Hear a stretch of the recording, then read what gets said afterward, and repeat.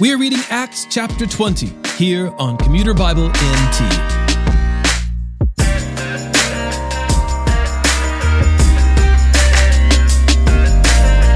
Once the riot on behalf of the goddess Artemis calms down, Paul leaves Ephesus and heads for Macedonia, then Greece, where he stays for 3 months. Again, the Jews plot against him, so he changes plans and ends up in Troas. Paul gathers with a group of Christians and talks well into the night. A young man named Eutychus not only falls asleep, but falls out of an adjacent third-story window.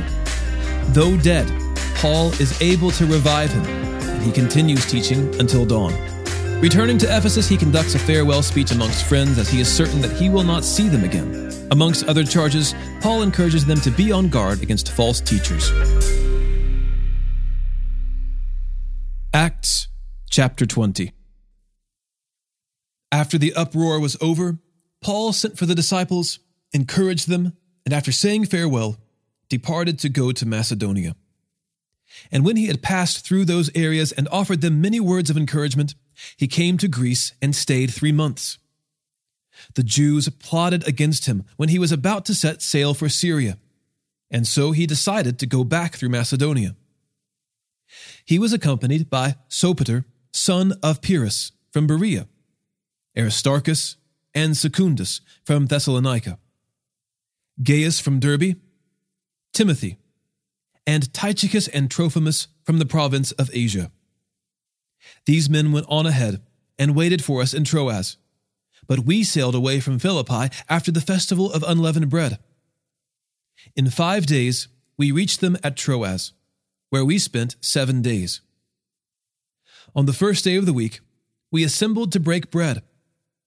Paul spoke to them, and since he was about to depart the next day, he kept on talking until midnight.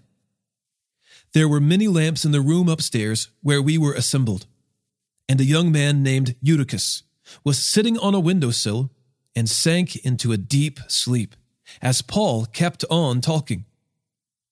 When he was overcome by sleep, he fell down from the 3rd story and was picked up dead. But Paul went down, bent over him, embraced him, and said, "Don't be alarmed, because he's alive." After going upstairs, breaking the bread and eating, Paul talked a long time until dawn. Then he left. They brought the boy home alive and were greatly comforted. We went on ahead to the ship and sailed for Assos, where we were going to take Paul on board, because these were his instructions, since he himself was going by land. When he met us at Assos, we took him on board and went on to Mytilene.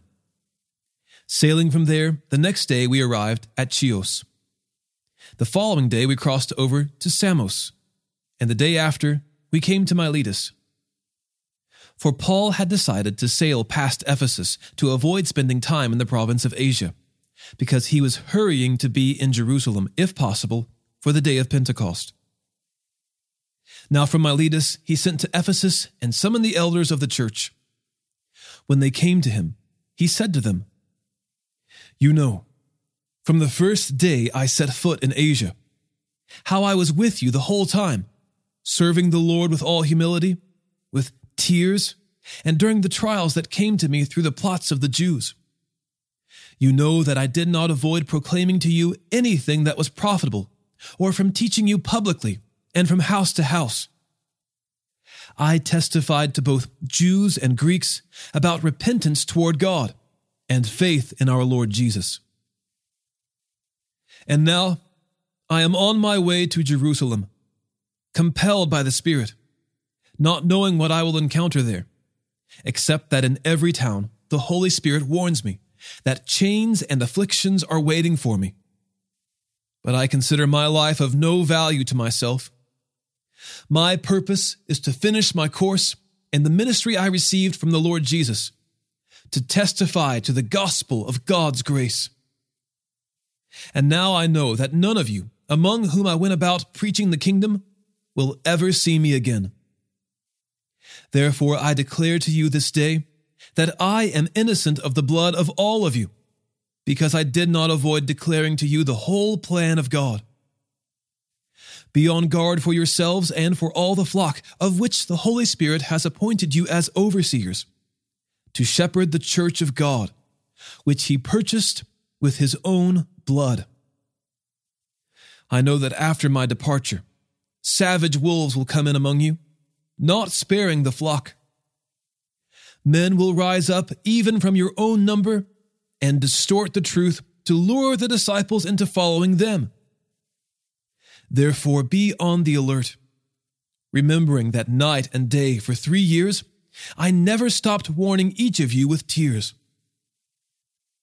And now I commit you to God and to the word of his grace, which is able to build you up and to give you an inheritance among all who are sanctified.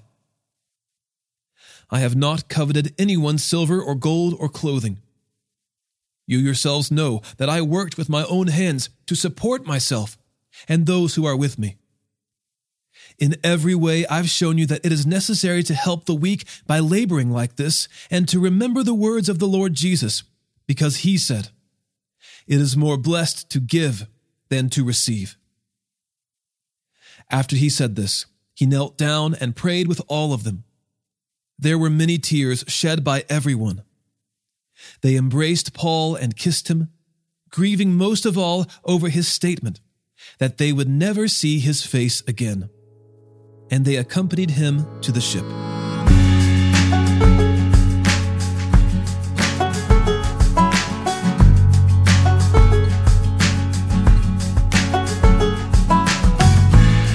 Today's episode was narrated and orchestrated by me, John Ross, and co-produced by the Christian Standard Bible. Thanks for listening, and don't forget, all Scripture is inspired by God and is profitable for teaching, for rebuking, for correcting, for training in righteousness, so that the man of God may be complete, equipped for every good work.